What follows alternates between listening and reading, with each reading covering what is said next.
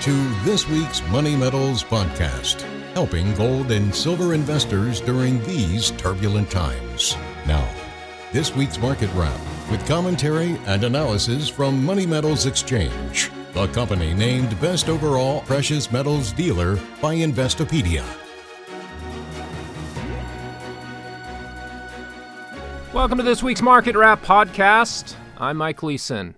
Well, what a week for the gold markets. The monetary metal gained $30 on Thursday to close at $1,900 for the first time since last spring. As of this Friday recording, gold prices are coming in at $1,899 per ounce, good for a weekly gain of 1.8%. Gold's uptrend is being confirmed by the mining stocks. On Thursday, the Huey Gold Miners Index surged to its highest level since last June. The mining sector's performance was particularly impressive, given it occurred on the worst day of the year for the broad equity market averages. Bitcoin also succumbed to selling pressure. The cryptocurrency sector is turning out to be much more strongly correlated with the technology sector than to gold or inflation. Whatever the merits of cryptos as an alternative asset class, and there are certainly some, no digital currency will ever substitute for hard assets like gold and silver within a diversified portfolio. Turning to the silver market, prices are up 1.4% this week to trade at an even $24 per ounce.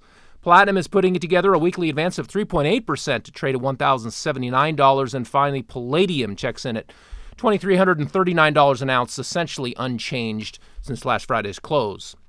Metals markets jumped on inflation data and geopolitical concerns centering on Russia. It's possible that the latest bout of Russia fear-mongering will once again turn out to be overblown. The Russian invasion of Ukraine, said likely to take place this week by Biden administration officials, hasn't happened as of this recording. The mainstream media aggressively pushed the idea that an invasion was imminent. Biased Associated Press reporters were also fed intelligence by Biden administration officials, suggesting that a prominent alternative financial media site is secretly spreading, quote, Russian propaganda. The AP ran a hit piece against Zero Hedge for its supposed Russia ties. Unlike mainstream financial media, Zero Hedge regularly reports on issues like gold market manipulation. It also critiques U.S. dollar homogeny, U.S. interventionism, and the authoritarian forces behind Great Reset globalism at the World Economic Forum. Whoever speaks out on issues like these risks being branded as, quote, a conspiracy theorist or a puppet of Vladimir Putin.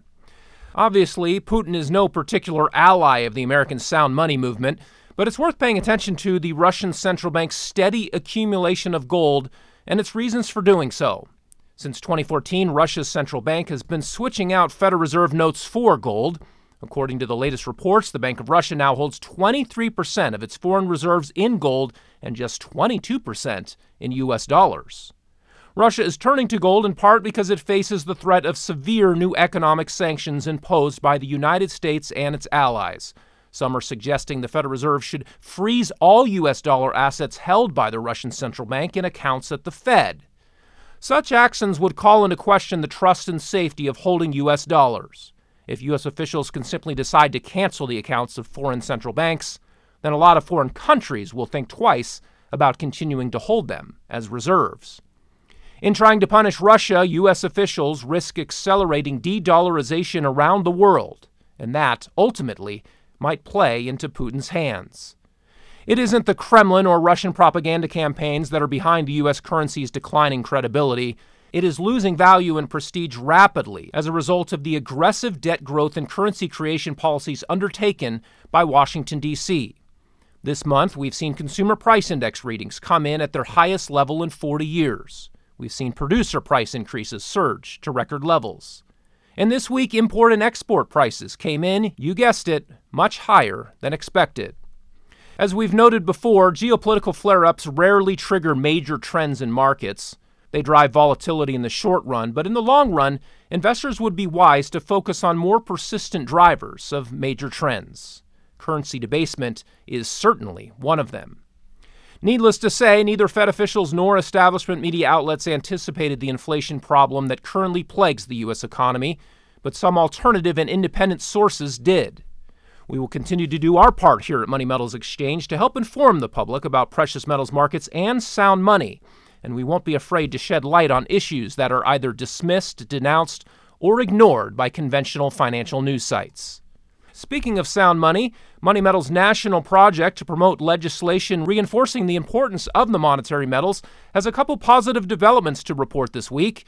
On that front, the Mississippi bill to void that state's unjust sales tax on gold and silver passed the state House on Thursday, only one vote shy of unanimously. It now heads over to the Senate side.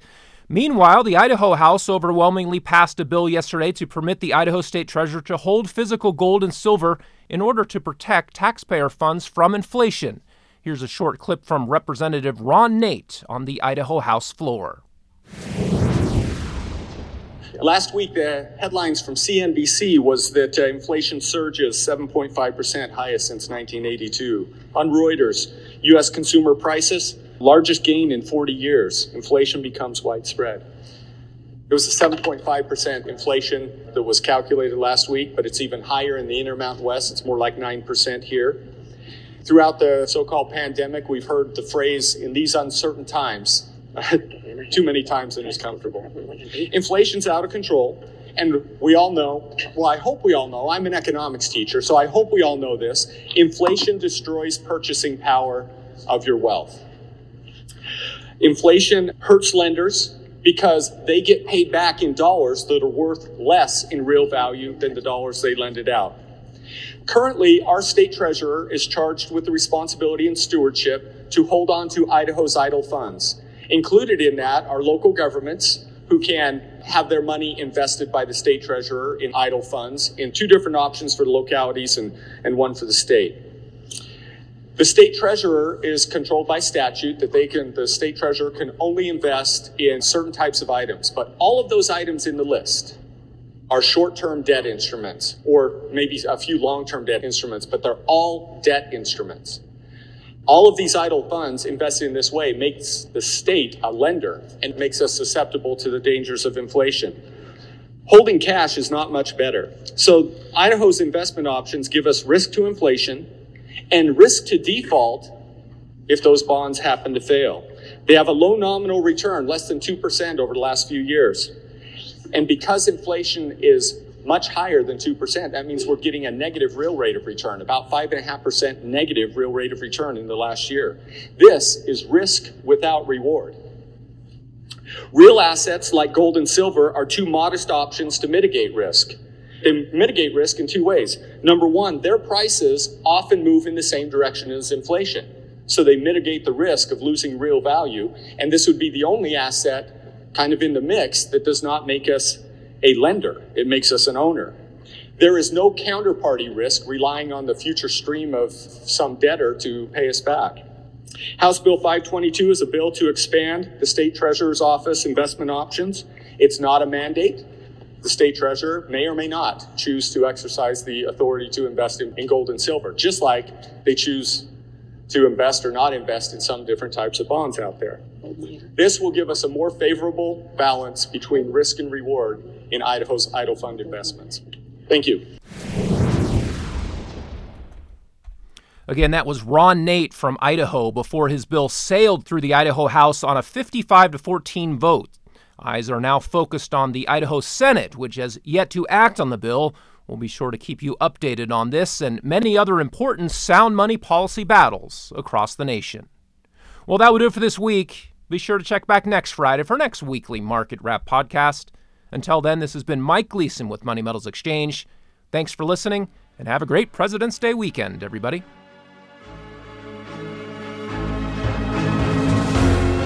Thank you for joining us for this week's Money Metals podcast. Be sure to come back next week. And don't forget to subscribe to our podcast through iTunes. For answers to all of your questions, or to discreetly and securely buy or sell gold or silver coins, bars, and rounds, call 1-800-800-1865 or visit www.moneymetals.com. Our knowledgeable and no-pressure specialists are standing by to answer your call during business hours, Monday through Saturday.